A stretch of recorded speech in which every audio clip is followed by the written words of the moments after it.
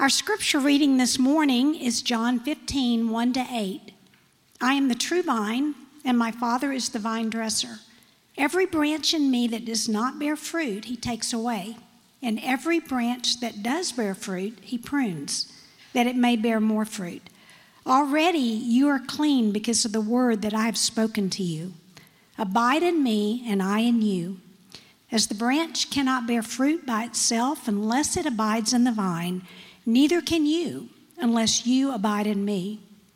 I am the vine, you are the branches. Whoever abides in me and I in him, he it is that bears much fruit. For apart from me, you can do nothing. If anyone does not abide in me, he is thrown away like a branch and withers.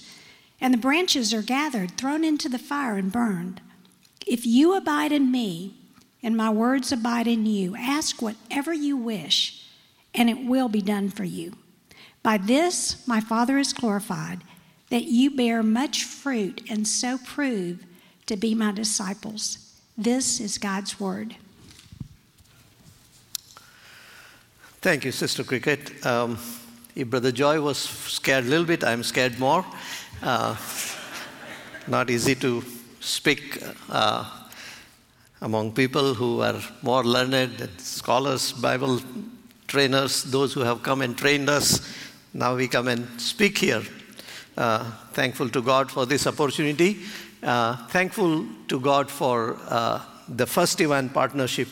I cannot imagine how God has united us and what your church has accomplished apart from supporting us regularly for many years. Personally, my own family is supported more than 30 years by your church, and it's amazing.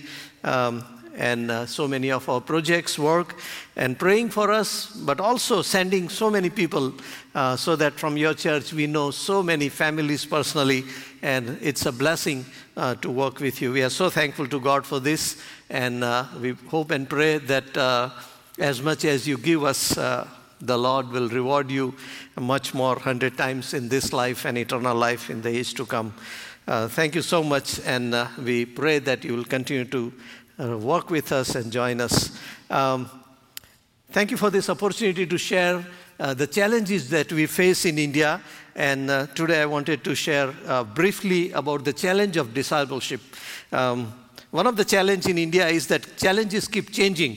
And a few years ago when I joined OM, the great challenge was to reach the nation, especially North India, with the good news. Our goal was to go village after village, house to house, and saturate the nation with the good news of Jesus. Now, that has brought so much fruit. And so the next challenge is how to make disciples of all these people.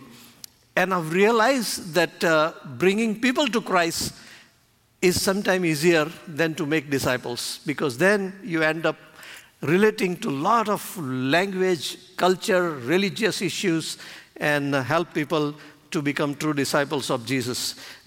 In the Bible, there are different pictures given of our relationship with Lord Jesus Christ. And one of the beautiful pictures is of the vine and the branches in this chapter that Sister Cricket read.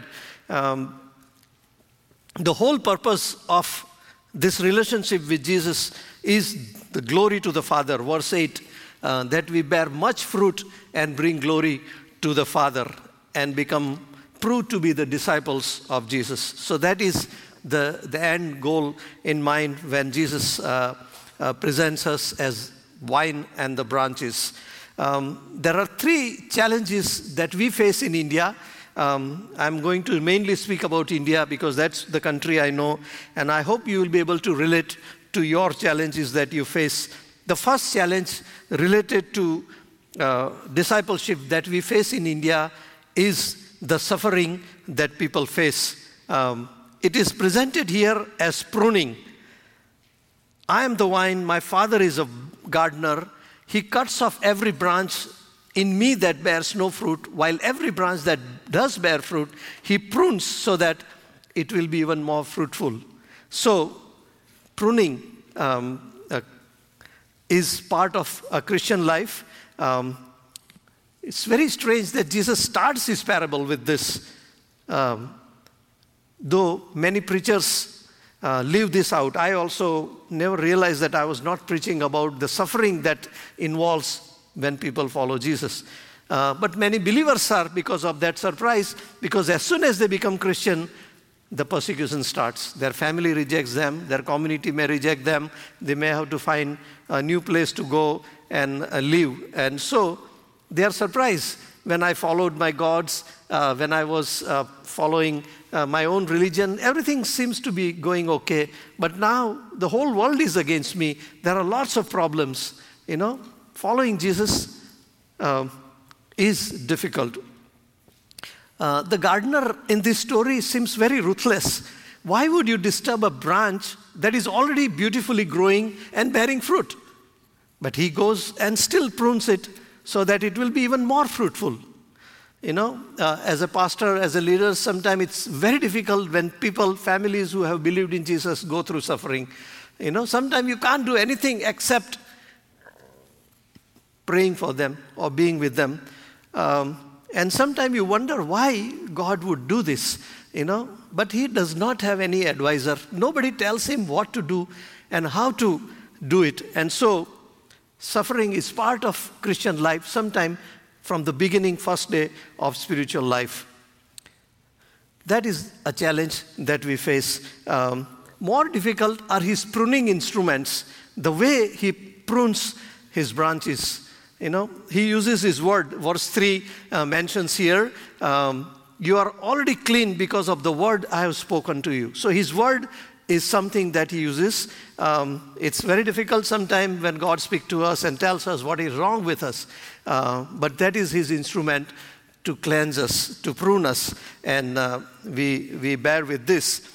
More difficult are the circumstances that he uses as a pruning instrument. He brings difficulties, tough times, sufferings, so that we will learn to be his disciples. Persecution is very common in India and many other nations. In the Open Door list of the most persecuted country now, India is on the top 10 list. Last year we had 500 attacks on Christian missions, which means more than one incident happening every day. So all over India, all the time, sometime you read is how a church, a missionary or a pastor is attacked. So God uses his word, his circumstances to prune us. The most difficult thing God uses is people to correct us. And that is the most difficult because people are not perfect. They themselves have a serious problem and they are trying to correct us. But that's how God uses his people to correct us and get us right. And I've struggled with that often. Many years ago, one Indian preacher gave a story of a boy, clapper boy, and I've never forgotten that. It helped me to understand what God is doing in my life and adjust to that. In the olden days, when the kings ruled our country, they used to go for hunting, and there were many ways of going for hunting, but one method used a slave boy who goes in front and claps, so he's called a clapper boy. And the king and his cohort will come on the elephants, sitting on the elephants safe and with their guns. The jungle looks very beautiful, serene, butterflies are flying, and everything seems to be very nice. But don't be deceived, there are wild animals hiding in the bushes. As the boy walks forward while clapping, the animal, the predator, thinks the boy is alone and tries to jump on the boy to kill him. The trick, the challenge for the king is to kill the animal before it hurts the boy. If the animal hurts the boy, king has lost the game. If he shoots the boy by mistake, he has lost the game. Very cruel way to go hunting, but that's how people manage slaves. But I learned a very important spiritual lessons out of that, and I never forgot it. The preacher explained how our own lives are like a beautiful Indian jungle. We think we have followed God, we are spiritual, we have got victory over most of the things, and we are on our way to heaven until somebody comes and does something or says something, a clapper boy, and suddenly something jumps out of you you didn't know was there hiding. Anger or hatred or pride or jealousy or backbiting. The trick is to make sure you don't kill the clapper boy. But you kill the animal that jumped out of you. I worked in OM team. We had 7 or 8 people in the team, always traveling village to village, preaching the gospel. And I always noticed that there was one person in the team always who didn't like me. And his job was to tell me what is wrong with me every day. And that was very difficult. You want to be a disciple, you want to be a holy man, you want to follow God, you want to love Jesus and be like Jesus, and then he comes and tells you what is wrong with you. One day, we had some quarrel, and then we separated. I started reading Bible, and I thought, I couldn't read Bible. I thought there is something wrong with me, and I must go and tell him, I'm sorry. And so I went to him, and I said, I'm very sorry. I was upset. I didn't know what I was saying, but as a child of God, I must not say this. Please forgive me. And he laughed and he said, I knew you will come back to me. I knew. From the beginning, I knew. And again, I want to say, forget the Bible, forget God. Who do you think I am? And I realized that I have an animal that I need to take care of. He's a good man. God sent him. God put him here. I didn't choose. You don't choose co-workers. God gives. You don't choose church members. You don't choose them. God sends people to your church. And so we have to manage the clapper boys. If you're married, I'm sorry you have a clapper boy in your house or clapper girl. Okay, 24 hours to tell you what is wrong with you. When I married and managed my family very well, I had children. And then it's more complicated because no matter how the world appreciates you, how you are the greatest man of God in the world, children will say, Dad, you have no clue. You don't understand anything. Okay, all right. That is a way God manages. I learned that I must trust the sovereignty of God. I cannot control the circumstances. I cannot control the people in my lives. The only thing I can control is myself. Make sure that you don't kill the clapper boy. You kill the animal that jumps out of you. Pruning is the first challenge that we face, and all of us need to learn how to manage this. The second challenge is found in verse 4. Jesus said, remain in me and I will remain in you. No branch can bear fruit by itself. It must remain in the vine. Neither can you bear fruit unless you remain in me.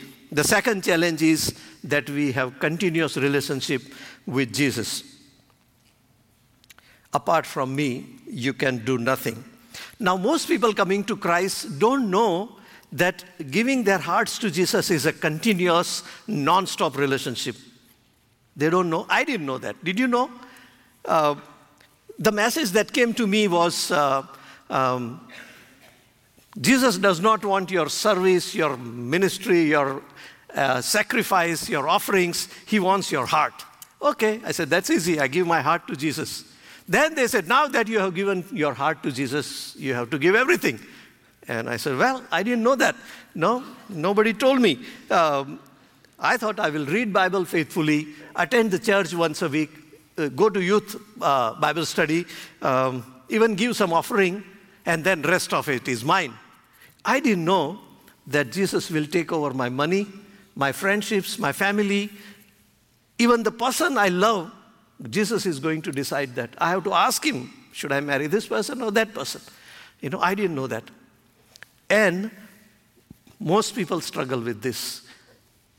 They think there are many gods in this world, but it seems forgiveness of sins can only come through Jesus. He is the only one who can heal, who can answer my prayers. So, okay, I will give my life to Jesus. Not realizing that it is an exclusive relationship Jesus is calling for. And it takes years and years to teach people to give up everything. Some people give up their idols the first day. Some people, it takes years because they don't understand that Jesus and Jesus alone, they need to worship. And so That is a challenge we face. No wonder in India and probably other places, we have huge number of believers and very few disciples. Because people take years to learn that exclusive commitment to Jesus. Jesus says, remain in me. A branch does not remain in the vine temporarily. It's a continuous relationship. If you are cut off, you become wither and burnt in the fire. There is no other way that you can survive. We need to remain in Jesus. And to teach that, we need leaders from their culture, their language, their caste, their community and religion, because this is a challenging thing to teach. So that is a second challenge. Apart from me, you can do nothing. Remain in me, Jesus said. The third challenge that is found in verse 7 and 8, our Lord continued to say, if you remain in me and my words remain in you, ask whatever you wish and it will be given you. This is to my Father's glory that you bear much fruit, showing yourselves to be my disciples. The third challenge is to have the words of Jesus remain in us. Connecting people with the words of Jesus, word of God also is not easy. You know, it's very strange that most hardworking people can be so spiritually lazy that they don't relate to God's word faithfully. Most people are very happy to be fed like a baby. Mother gives food to baby. They are very happy spiritually. You empower them. And many of them never upgrade to eating with their own hands or someday making their own food and eating. That is a challenge. Most depend on spiritual fast food. You know, a 2-minute devotion or a message somebody has sent on their phone, a Bible verse or a video, 2-minute video, and they are so happy. Wow, time with God is over. That is how people treat the Word of God. And that makes it very difficult to connect them with the Word of God and go deeper in the spiritual life. Most of them complain that I don't understand the Bible. Brother, you understand very well, but somehow when I read Bible, I don't understand. So many people complain that. I had that problem. 2 things I tell them when you want to understand what God is saying. First of all, I said you need to go deeper in God's word. You know, on this earth, the precious stones and the precious things are not found on the surface. You don't walk in the park and found gold or silver or diamond, precious stone, and you pick them up.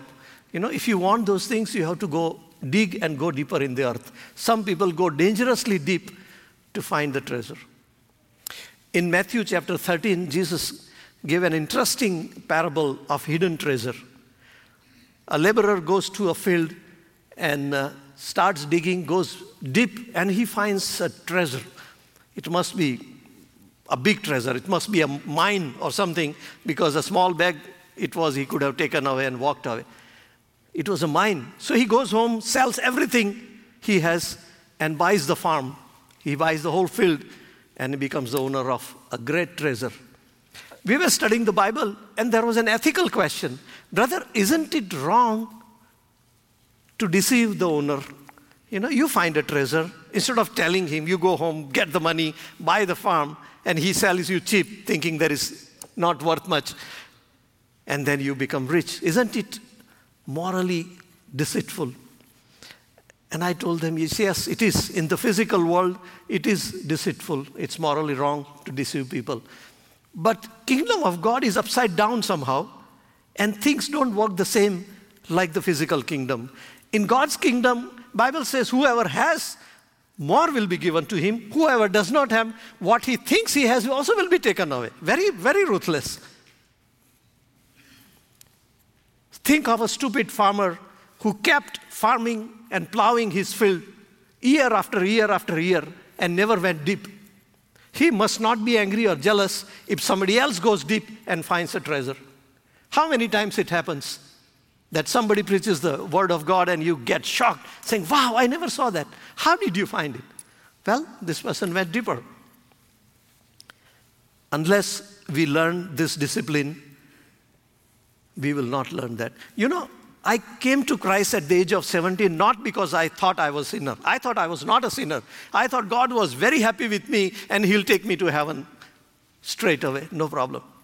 I came to Christ because in the youth Bible study, everybody kept giving testimony that God speaks to me. And I was very surprised. I said, I have read the whole Bible. God never spoke to me. It's like a farmer who never found the treasure.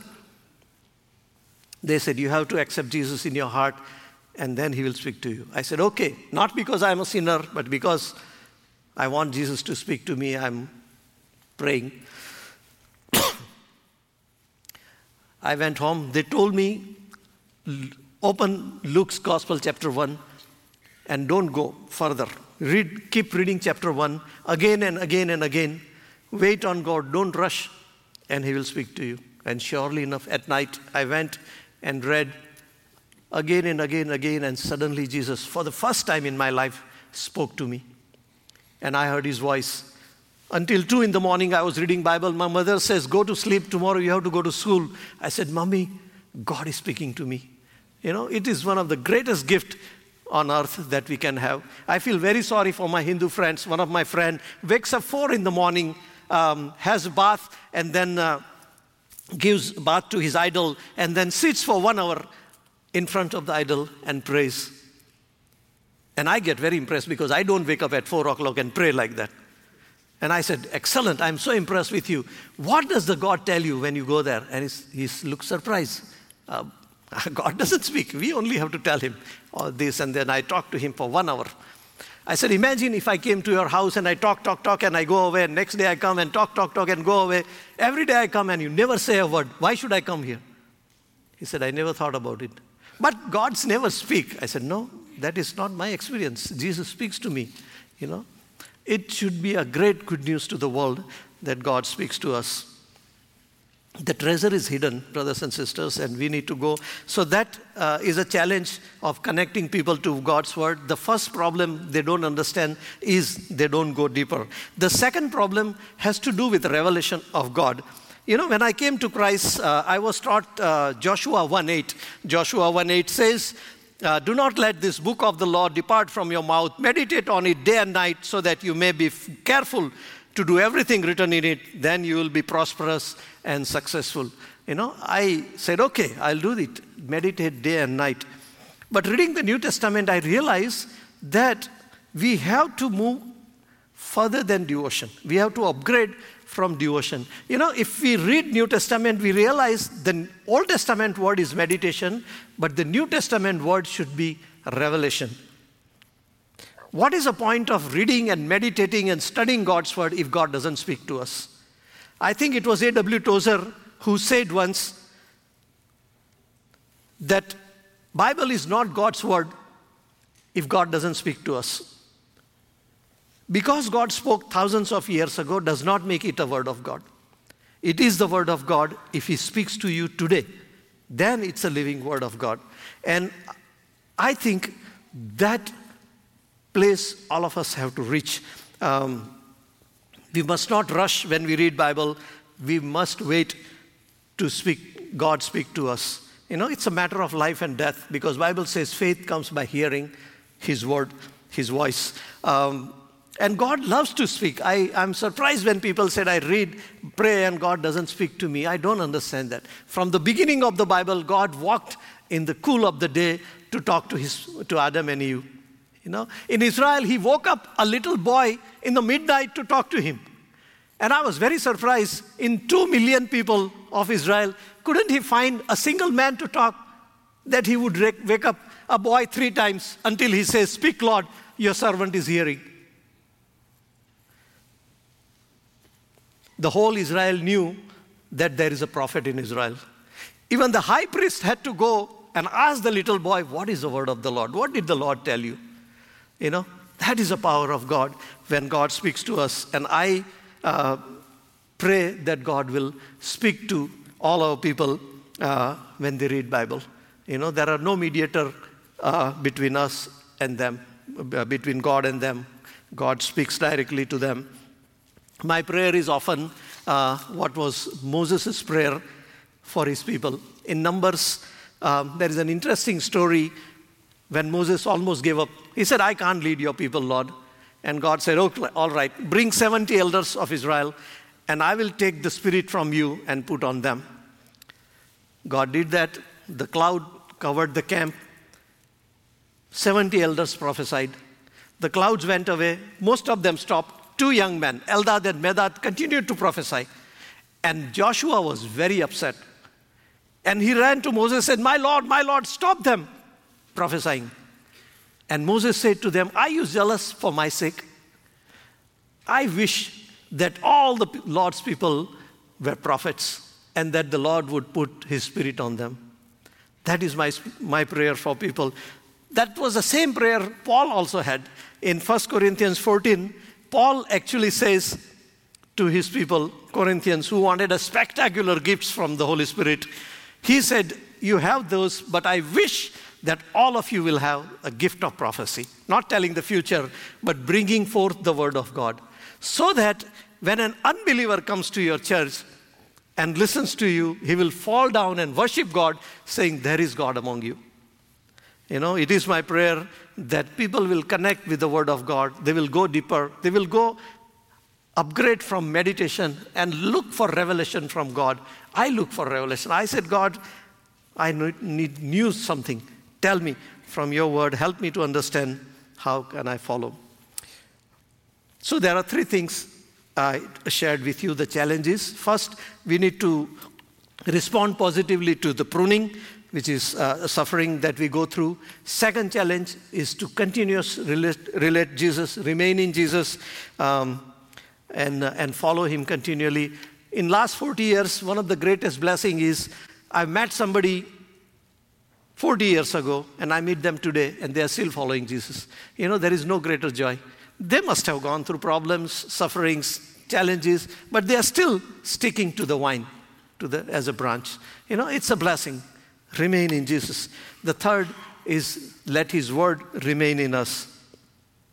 I sometimes see people coming to Christ from India, communities coming to Christ, and I get very worried about my own people in the church. You know, a few years ago in Delhi, there was a rally, a protest. You know, India is different people groups, caste, and there is a caste group called shepherds. Not necessarily they look after sheep, but it's a caste, okay? And there are about 5 million of them in India. They are not Dalits. Dalits are the untouchables, very helpless. These are OBCs, other backward castes, little higher than Dalits. They have their own lands, they have their own animals, cattle, and they have money to eat and clothe well. But they realize they have not progressed much because of lack of education. So in Delhi, they had a protest, 1,000 people gathering. It was raining, but they were standing before the parliament, shouting slogan, give us English language, give us English education. There was a Dalit leader in the crowd. He went to them and said, you are wasting your time. You will not get education here. You should go to Christian. They said, Christians, we don't know any. So they gave my number to them. They said, call this guy. He will tell you what to do. So I live in Lucknow, which is 300 miles east of Delhi. But in the providence of God, I was in Delhi that night. And they called me 10 o'clock in the night saying, sir, we want to see you. I said, sure, come in the Ghaziabad area. There is a Good Shepherd Church, and I'm there. Please come. That night they came, 2 leaders of All India Shepherds Association, General Secretary and the Treasurer. We sat in the church and they said, we heard that the Dalits are speaking very highly of you.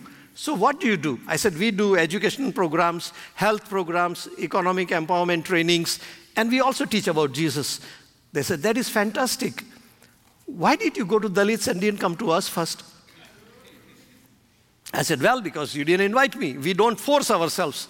All these communities that invite, we go and teach them. They said, why should we invite you?